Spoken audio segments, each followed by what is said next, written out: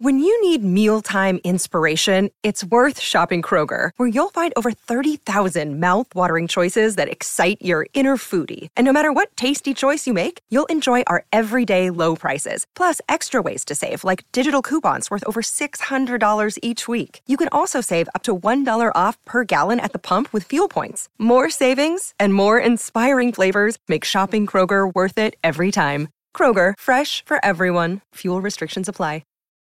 Look, Bumble knows you're exhausted by dating. All the, must not take yourself too seriously, and 6'1" since that matters, and what do I even say other than, hey? Well, that's why they're introducing an all-new Bumble, with exciting features to make compatibility easier, starting the chat better, and dating safer. They've changed, so you don't have to. Download the new Bumble now. Hello, everybody. This is Marshall Poe. I'm the editor of the New Books Network. NBN listeners like to read books and buy them. So we thought we'd tell you that right now, our friends at Princeton University Press are having a remarkable site-wide sale. You can get 50% off books, including ebooks and audiobooks, with the code 50, F-I-F-T-Y, at checkout until May 31. You can save some real money on Princeton University Press books. I encourage you to go there and check it out. Welcome to the New Books Network. Hello, everybody. This is Gargi from the New Books Network, and I have today with me Dr. Leela Neti. She is a professor at Oriental College, Los Angeles, and she is with me here today to talk about her new book, Colonial Law and in India and the Victorian Imagination. Welcome, Dr. Neti. Thank you so much, Gargi. It's my pleasure to be with you today. Like always, my first question is about the genesis of this book. Can you tell me what inspired you to write this book? So I've always been interested in the law. When I was an undergrad, I was headed towards law school and I thought it would be a practicing attorney as a career. But I became much more interested in literature along the way and decided instead to pursue a graduate degree in English. But I never lost that interest in the law. And in particular, I was always fascinated by the ways in which law and literature seem to enable one another and often work in tandem with one another. And during the graduate school years, I was interested in questions of the South Asian diaspora in particular. And for example, I was interested in how indentureship contracts were sort of, narratively constructed, or how the narrative of the contract itself was a kind of both legal and literary production or invention, right? And how in a lot of ways, the law was always a kind of act of imagination, and how conversely, literary texts often carried with them a kind of impetus towards creating norms or casting normative narratives. And so that intersection between sort of rules and literary production has always been sort of at the back of my mind. Incidentally, my grandfather was actually a lawyer in colonial India, and he had a collection of Moore's Indian Appeals, and that was my first introduction to that, those volumes. And I would, spend summers reading through some of those cases, and always found them so fascinating because they really resonated with so many of our contemporary concerns as well. And this is something that I try to work out in the book as well. The ways in which there are sort of these legal histories and legacies continue to haunt the narratives we cast in the present as well. Again, both literary and legal. So. Yes, and this leads to the title of the book, because in one part is colonial law in India and the other is Victorian imagination, and you talk about diverse ways in which we could put these planes together. Can you talk about a little what are the major ways in which we can compare these two fields? So, as the title suggests, the idea is to, and this is kind of a framework that I employ throughout the book, to read the law and literature alongside one another, and really to think about both the law and literature again as acts of imagination, right? The ways in which narrative interpretation, questions of character and voice and analogy, metaphor, all of these things that we think of as sort of typically literary, really play a part in constructing the law as well. And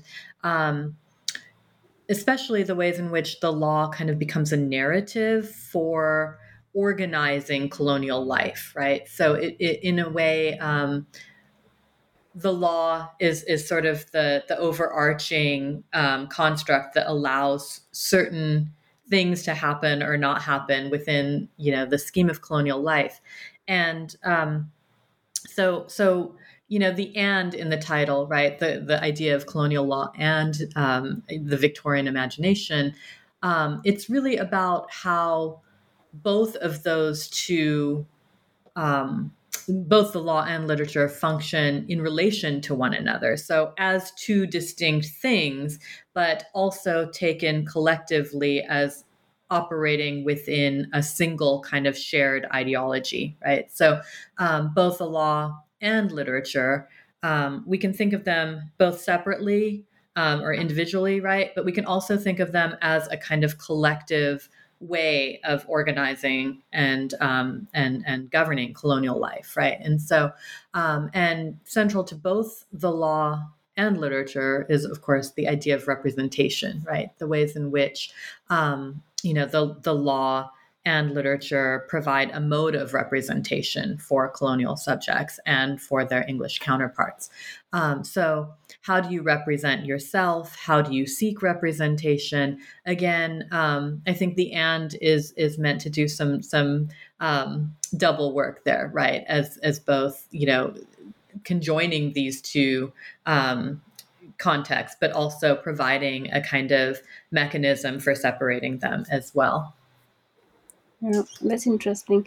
Now, I would like to go in the book. You are the cases you have taken from the JCPC, the Judicial Committee of Privy Council. For those not familiar with the colonial history of the subcontinent, could you tell us what was this and why was this so important in the colonial history of the subcontinent? So the Judicial Committee of the Privy Council was created during the colonial era as the final court of appeals for colonial cases. And this was, of course, not just the subcontinent, but throughout the British colonial world.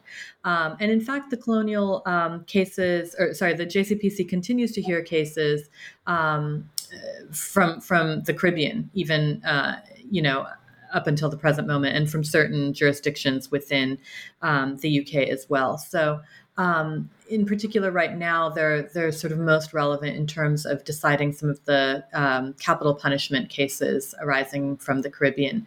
And it's, of course, a kind of ironic legacy of colonial rule that capital punishment has been outlawed within the UK, but continues to exist in the Caribbean. And so the Judicial Committee of the Privy Council is still in kind of this odd position of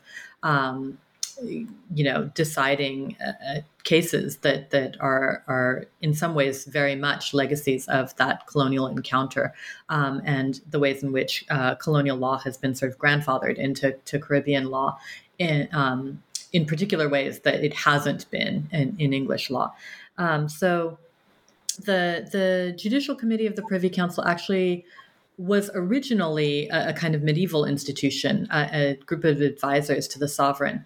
And that emphasis on monarchical rule and forms of absolute sovereignty really kind of began to wane in Britain at roughly the same time as colonization gained ground, right? So what we see is that institutions like the JCPC found kind of a new life in the colonial environment, where there was this sort of emphasis on a kind of absolute sovereignty where cases would be heard by a body within the colonial metropole in London, right? And the judges would have very little to do with the everyday life of the colonial subjects whose fate they were deciding. So there's this sort of model of sovereignty that's developing in the colonies that is happening concurrently with a very differently evolving mode of sovereignty that's happening in the UK at the same time, right? So what I suggest is that the JCPC was central to establishing these two historical trajectories, one that was sort of leading backward towards the medieval era in the colonies, and one that was, in opposition to the simultaneous narrative that was leading forward towards modernity in the metropolitan context. So the JCPC was sort of a crucial way of navigating that division between these two simultaneously unfolding legal histories that were working in opposite directions or moving towards opposite directions. Does your research indicate why was this happening? Why is in one way, I mean, the sovereign is the same person, but why is this one hand you are going backwards or towards another system, and the other way you are going through absolutely the contrast of it? Why is this contradiction? Does your research indicate the reasons for this? So within the UK, the movement was towards more of a parliamentary democracy model, right? Which was really a sort of distributing of sovereignty among the population. Whereas in India and in the colonies, there was much more a sense of a kind of vertical hierarchical model of sovereignty that was not invested in distributing, power across the population. So I think, the colonial model functions more efficiently as a kind of model of absolute sovereignty, where there is a sort of hierarchical, vertical sense of rule. And so I think it's really just a question of the ways in which these two sort of forms of governmentality were evolving in very different ways. Okay. Now let's come to the literary part of this, and the book is analyzing these legal archives of the JCPC in what is said as a distinctively literary fashion. I mean, what could be the justifications for this approach? Is there a direct correlation between these literary works, or there are some indirect correlations? Could you talk a little about those? So it's not so much that there's a direct correlation in the sense that they both involve the same historical material or anything like that necessarily, but the correlation is more thematic. So what I do is I select certain thematic concerns that are central to both the legal and the literary texts. And I read both archives in terms of the ways in which they approach those particular themes. So, for example, in the case of something like Great Expectations and the legal case of Adilji Bairamji, the question of criminality is central to both of those two instances. And again, in terms of how I read these, I tend to read around that central issue of criminality. How did these two texts demonstrate, again, a kind of divergent pathway, right? So within the English novel, what we see happening is a notion of criminality that really revolves around a kind of individual guilt, right? The figure of Magwitch, who is, the sort of unmistakably individual and quite, characterful criminal, Versus in Adolgi, we have this sort of sense of collective criminality, right? And we see that carrying over again in the representation of criminality in Confessions of a Thug, for example, by Philip Meadows Taylor as well. So how does the sort of theme of criminality get represented in both of these two contexts? Again, how does the Indian context take that idea of criminality and make it collective, right? So that we see Indian society as a whole being invoked as criminal, right?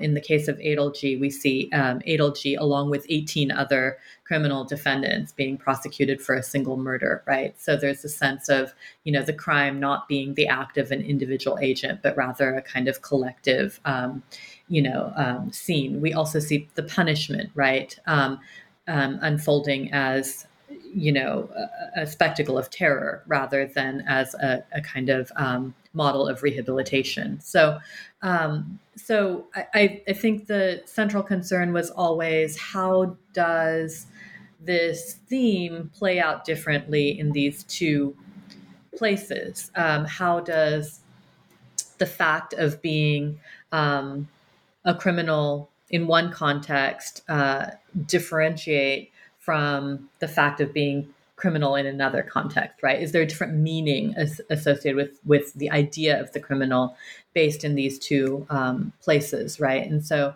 how is that meaning constructed? Again, is it narrative? Is it, is the idea of a criminal itself always a particular narrative? Is it always a fiction? Is it always a matter of legal fact, right? These were the kinds of questions that were always of interest to me. And what was it? I mean, could we make a generalization here and say that in England there is criminality is very individualized, and in the subcontinent it's not the case? I mean, could this generalization be? Can it hold true? I think so. Yeah, I think that. In not only the cases that I looked at, but in the literary representations as well, there's a general sense that the Indian criminal, and we see this, even in collective criminality at the current moment, right? In terms of the ways in which criminality is racialized, to include larger communities, right, in the United States and elsewhere. The assigning of guilt to collectives is very different in the racialized context, even in the present moment, than it is in terms of sort of the specificity of the singular culprit, right? That is the kind of cornerstone of the the Western legal kind of principle, right? But that doesn't always play out when we talk about criminality within a kind of racialized context. Yes, there are two novels where the Great Expectations, and then there's a novel of Philip Meadows Taylor, and I imagine this book was also written for the English audience. It's written in English. Do you think this was maybe a sociological project of preparing the colonizers for the kind of violences that would actually happen, or what? How did this have? How did this play out for the readers who would be reading something like Confessions of a Thuggy? Mm-hmm. Yeah, Confessions of a Thug was an enormously popular book. It was read by everybody, including Queen Victoria herself.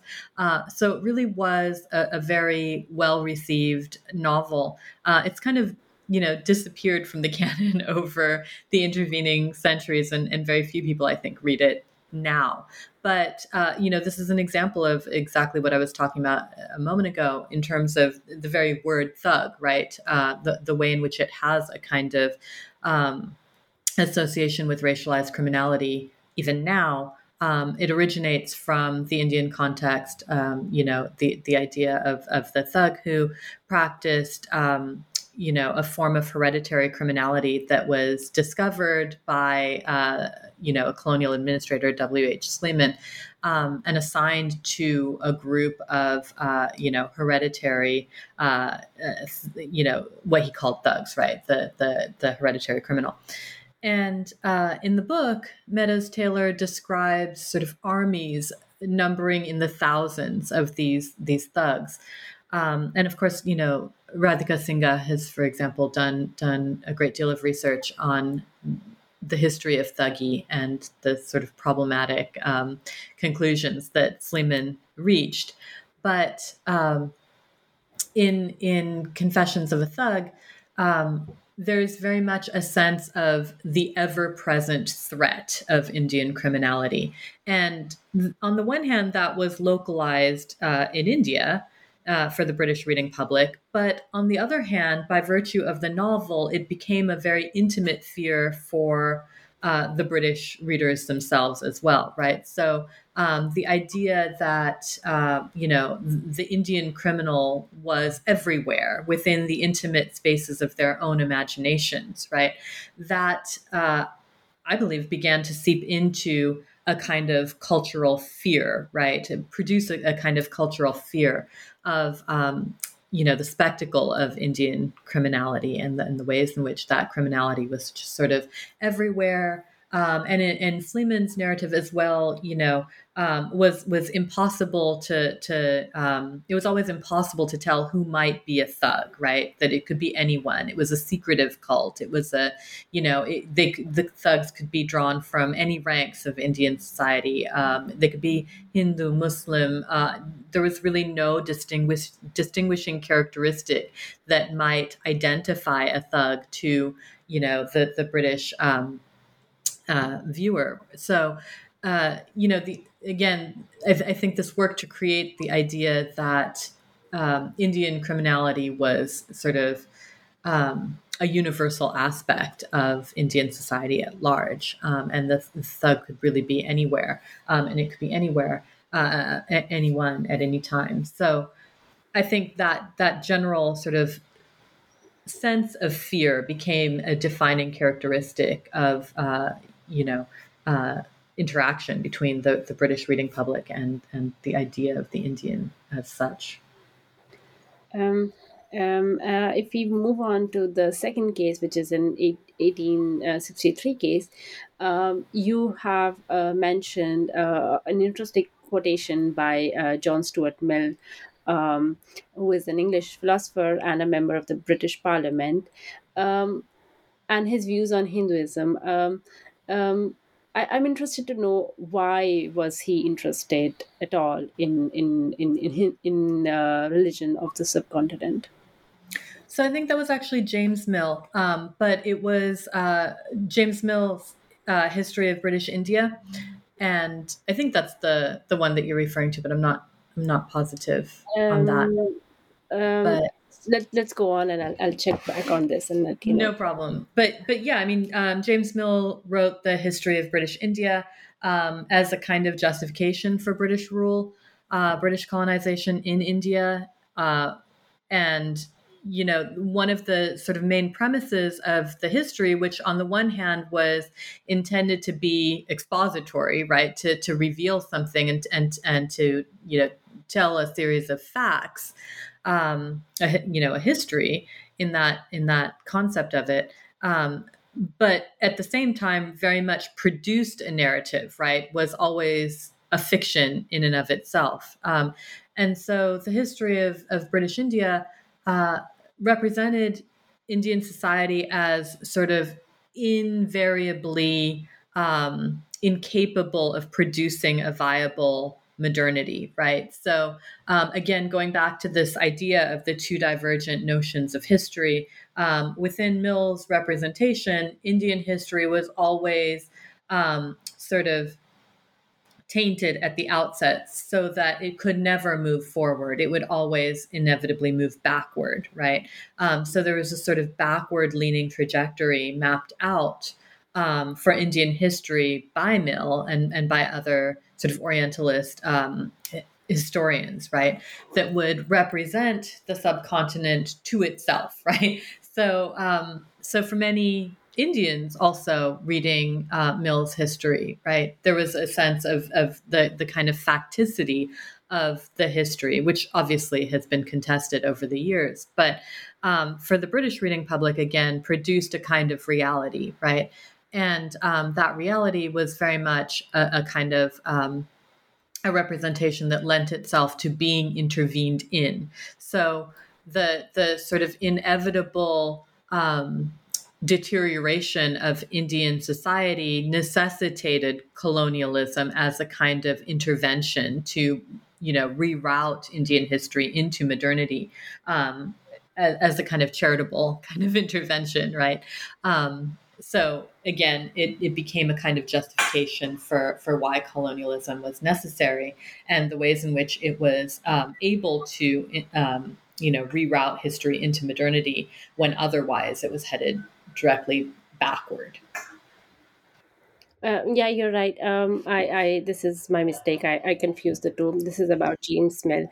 Um, but James Mill book is different. How do you think it was being read generally as compared to a novel within the British public at that time, or do you think this was more of a specialized literature which is now relevant for post-colonial societies but wasn't at the time? I think it was popularly read and served a really sort of foundational role in representing India to British readers. So I think that it wasn't a world in which they could obviously turn on the news and and access a kind of 24-hour coverage. So they depended much more on books to gain a kind of familiarity with a place, right? And so I think that Mill's text was instrumental in creating certain ideas about India that were then filtered into the various narratives that represented India. So whether those were legal or literary narratives, they again, kind of arose from a same shared kind of ideology about India. And Mill's text was one of the kind of fundamental foundational texts that made that vision possible. Um, I would like to now come back to the case, which is Ramaswamy Iyer versus Venkatesh Achari, where the book claims that it reshaped Indian temporality and history. Can you tell us what you mean by reshaping Indian temporality and history? So in that case, it was a sort of centuries-long dispute between various competing sects of temple priests and their rights to perform certain religious services at the temple. And one of the kind of hallmarks of the way in which this case evolved over its years of litigation is that the various courts considered different historical evidence in each iteration, right? So that in one iteration, the court was willing to consider sort of, a long kind of almost folkloric or mythological rendition of events. In another iteration, the court, and this is sort of the iteration that I focus on, the court set a historical date and said we will only consider the narrative beyond this particular historical date. And so in setting a particular historical date and considering the narrative from that date forward, that had the effect of normativizing a particular notion of time and its relationship to narrative that made possible only a particular conclusion. So, so the way in which the narrative was situated temporally and the kinds of evidence that were allowed into the narrative based on a particular understanding of history work to shape the outcome of the opinion, right, of the decision. So how we view history in some sense determines the kinds of narrative conclusions that we can reach. And that was kind of the point that I was making in that particular instance. And why were they so divided if the conclusions of the court case was linked to the temporality, the timeline, so as to say, why were they constantly divided over this line? So this particular case was a little bit complicated in the sense that it had gone back and forth many times. So there were a series of appeals, and the outcomes were not consistent between them. So depending on which outcome you started with, you would have a different sort of narrative. The sort of crucial part about this particular case was that, sorry, I'm just glancing at the book, but was really the idea that religious time and historical time were, again, presented as kind of two different concepts, right? So the argument that I'm making broadly is that Indian time was relegated to religious time, and British colonial time was seen as occupying the space of historical time, right? So, really, what ended up happening in the cases was that British temporality sort of arbitrarily set the beginning point, right? And what ended up happening was that there was a kind of neutrality assigned to the historical conceptions of the judges, right? So that colonial law was put in a position to solve the problem of Indian historical time, right? And to solve the problems that arose out of the muddled nature of religious time. And so the muddled nature of religious time, again, sort of along the same lines as Mill's argument, could only result in a kind of a backward-looking sort of a religious temporality, right? Whereas legal historical time could extricate the solution out of that muddled religious time and reorient it towards a more sort of modern, real or fact-based notion of time, right? So it's not so much that the two narratives it's not so much that the Indian narrative and the English narrative were always at odds with one another. It's just a question of how the judges sort of represented their own interventions as creating English time as the time of modern legal solutions, and Indian time as the time of, again, backward, inevitably religious, kind of mythological or folkloric time, if that makes sense.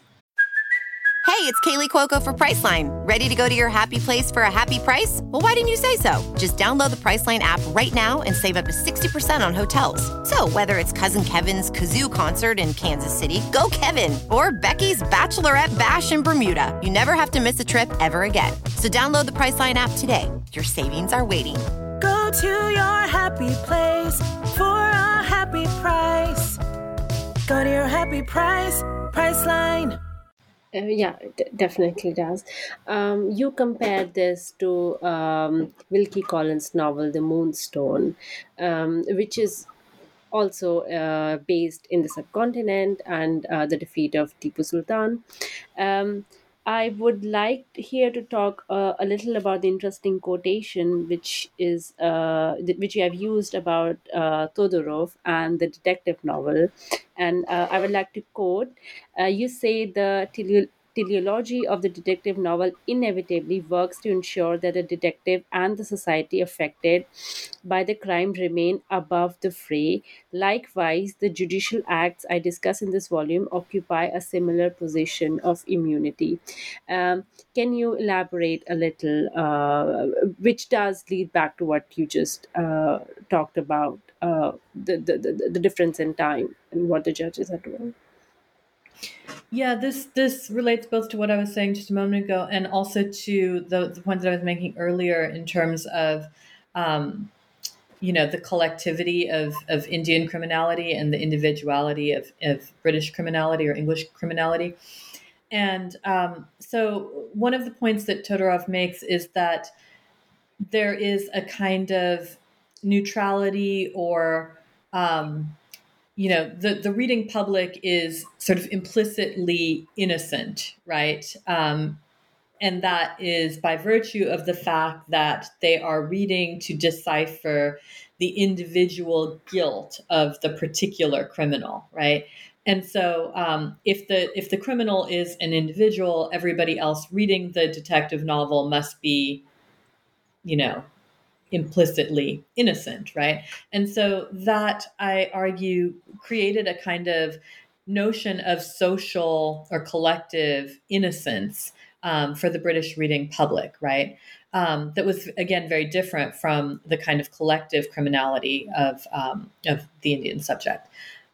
So the idea of the reading public being neutral, right, or in some sense objective, this is a really, I think, close analogy to the way in which the JCPC also functioned, right? So the judges of the Judicial Committee were in London, again, far removed from the lives of the cases that they were considering, and often using forms of law with which they had no familiarity, right? So, local laws in India or Nigeria or Kenya or anywhere else, right, throughout the empire, really had no kind of personal significance to the justices on the Judicial Committee, and yet they were governing over these cases as though they were sort of able to objectively decide the law, right? But of course, the law is itself always a narrative, and the interpretive strategies of the law are also always narratively produced. So what we have is this sort of ironic way in which the justices view themselves and are viewed socially as kind of neutral or objective readers, right?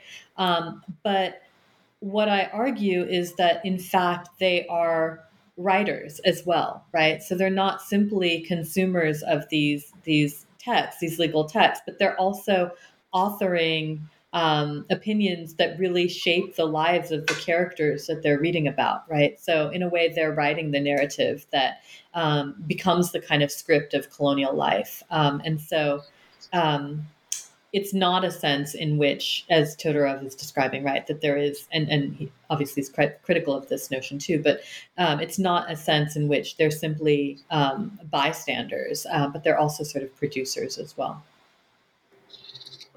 I would like to come back and the ethical implications of this, but to move on to the third case, for those who are not very familiar with the subcontinent, may not be aware of how important adoption was a theme in the colonial rule of the British.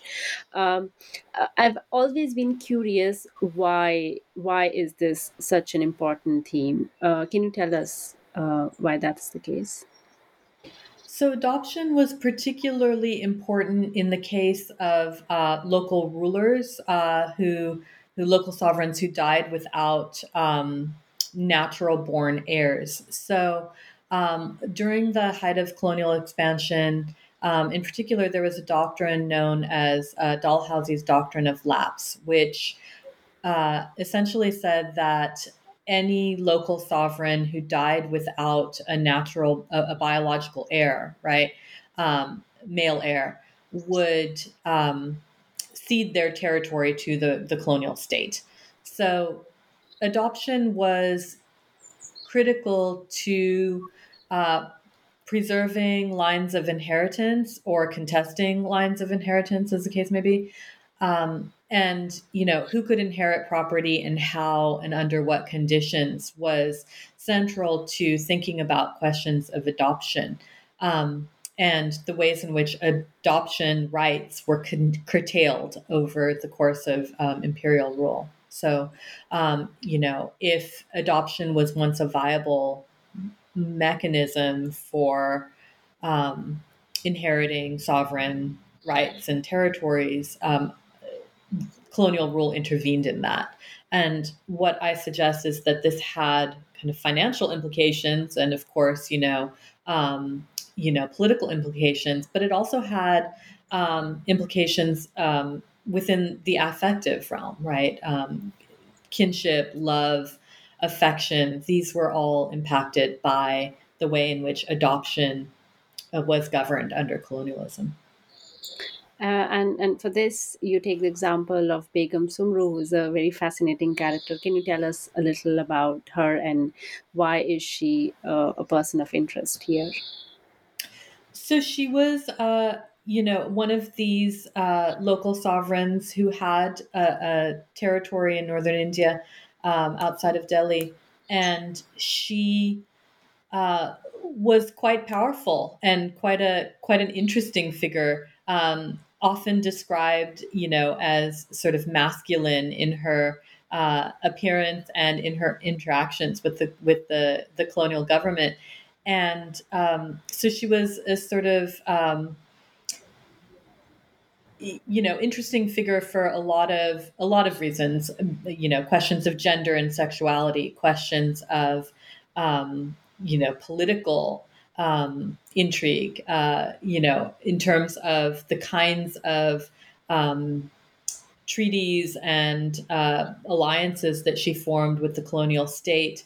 But also because she inherited her own territory from her partner, Walter Reinhardt, who, again, was a kind of mercenary who acquired his property, through his own sort of personal dealings with the local Indian sovereigns. And so she administered this large territory and was not, did not have a biological heir.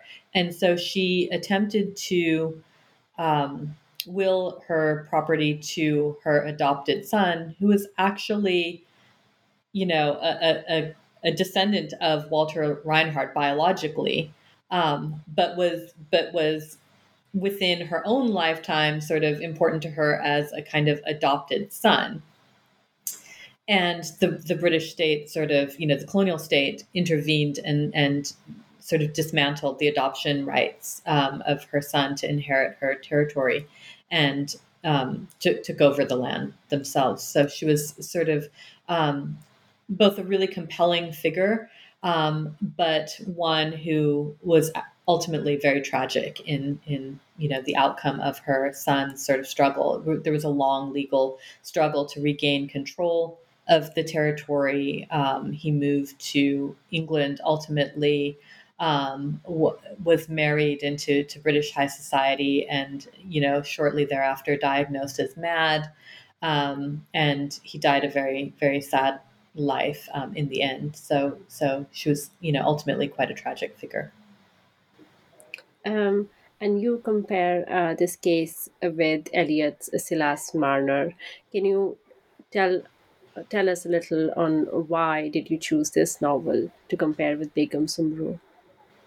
So what I wanted to show was a sense of how Eliot's novels, many of which feature kind of adoption as a central theme, the ways in which adoption is represented in almost purely affective terms within the space of the British novel, right? So much more sympathetically and as serving sort of the goals of kinship and affection rather than sort of financial or political aims, as was always sort of the implicit narrative within the Indian legal cases, right? So, Samru's affection for her child was never really, at the forefront of these British legal cases, right? It was much more about sort of, the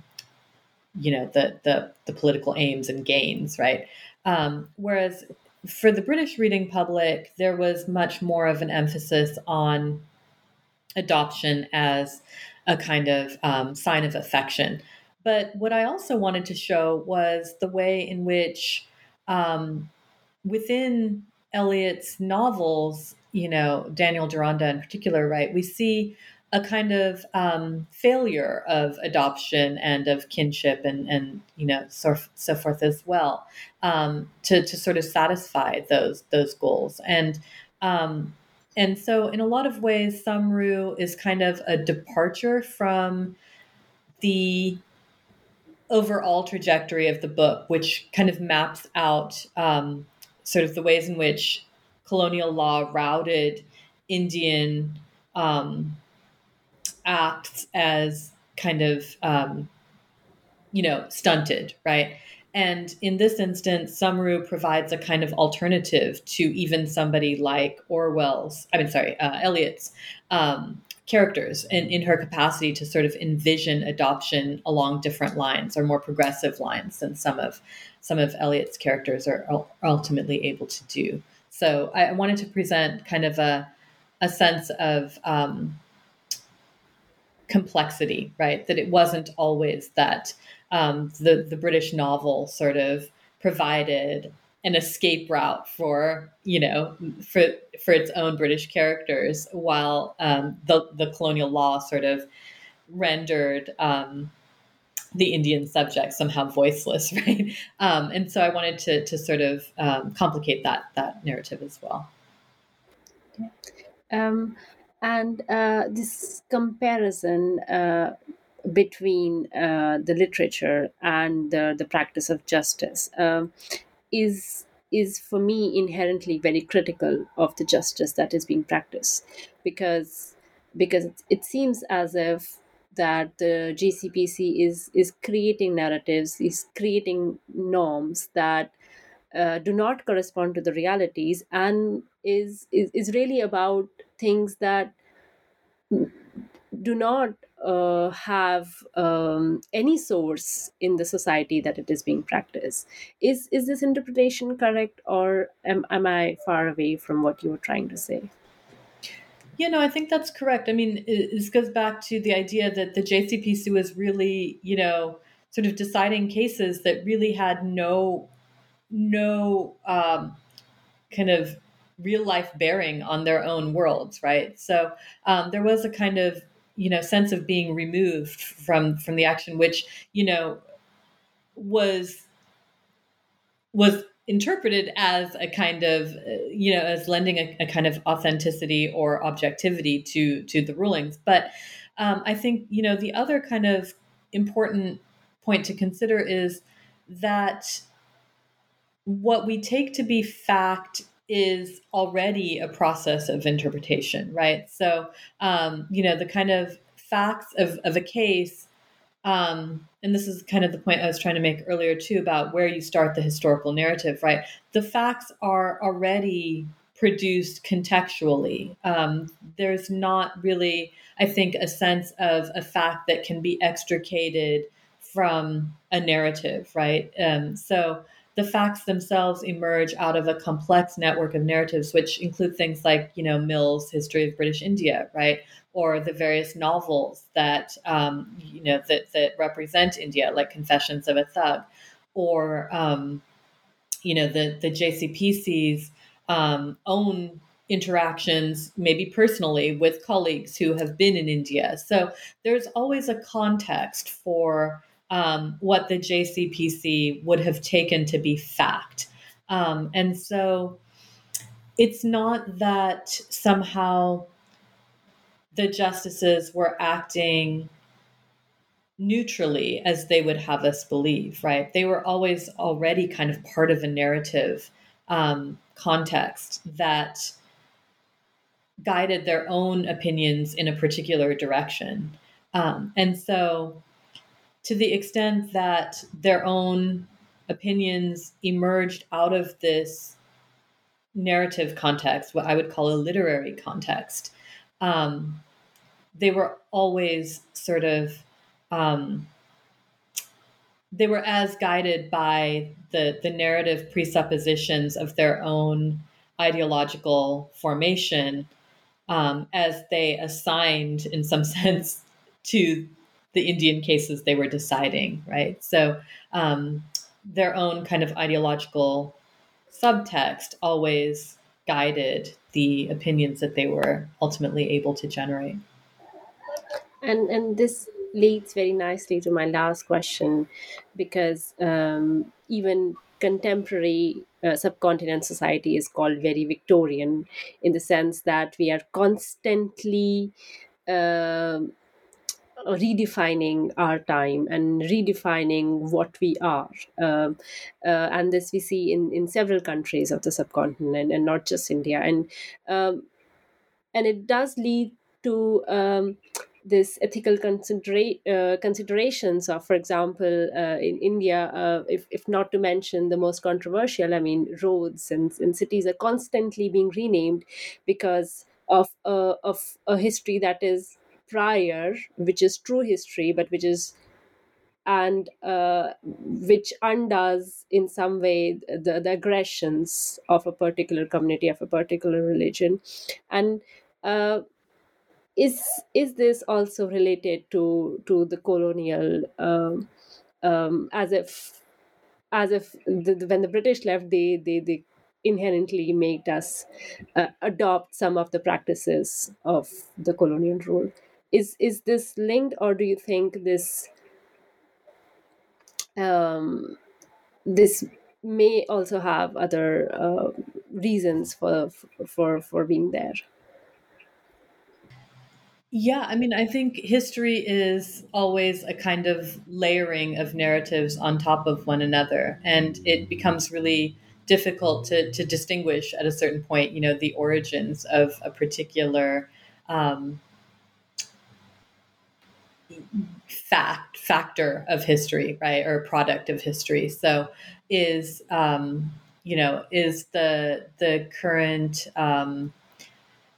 government in India a product of colonial rule, or of a resurgence of Hindu nationalism? It's all of those things are, I think, intertwined in particular ways, right? And it's very difficult to sort of, I think, parse out which aspects of contemporary society are products of colonialism and which are parts of other elements. To what extent are they always interwoven with one another from the outset? I'm not sure if that's answering your question, but I think that No, it does, because many historians, when they counter Hindu nationalism, they would go back and say, well, you took this from a colonial discourse. Like, for example, a British person says it, and that's why you're claiming that this belongs to a particular community and not the other. So, for example, you wouldn't find in texts which are not in English, which are written in different languages. And I'm imagining that this is also our inheritance of the Victorian time that in some ways still lives on in the subcontinent. Or would you say that's not the case? Yeah, I mean, I think that search for origins is, in a way, a kind of, a search for kind of faulty origins is also a kind of legacy of Victorianism, right? The sort of lingering effects. And, just as the Victorians got a lot wrong, I think contemporary efforts to sort of look back to some sort of golden past, right, are often misreading the history that they're claiming. And so, this an instance of this is something that I discuss in the book, in terms of the temple doors of Somnath in Wilkie Collins' text, right? The sort of, the ways in which the novel kind of rewrites the story to focus on Tipu Sultan, but in the ways in which sort of contemporary Hindu nationalists have kind of claimed those the origins of the temple, legacies and so forth, right? And so, of course, there's always misrepresentations, and the extent to which we can blame them on the Victorians, I think, it's not something that I'm really a specialist in determining. But I think that sort of methodology of searching for origins and using sort of dubious interpretive strategies to arrive at them is definitely a legacy of the Victorians. Yeah. I would always like to end with knowing about your future projects. What are you working on? What can we expect from you to read? So I'm currently working on a book project that reads contemporary post-colonial fiction alongside kind of 19th century and onward legal cases. So I look at how these colonial legal formations are kind of still present in contemporary fiction, but also in contemporary law as well. So that's kind of the next project that's very much in its kind of nascent stages. Thank you. Thank you so much for being there and talking to me. And I look forward to read more from you. Thank you so much, Gargi. It was a pleasure speaking with you.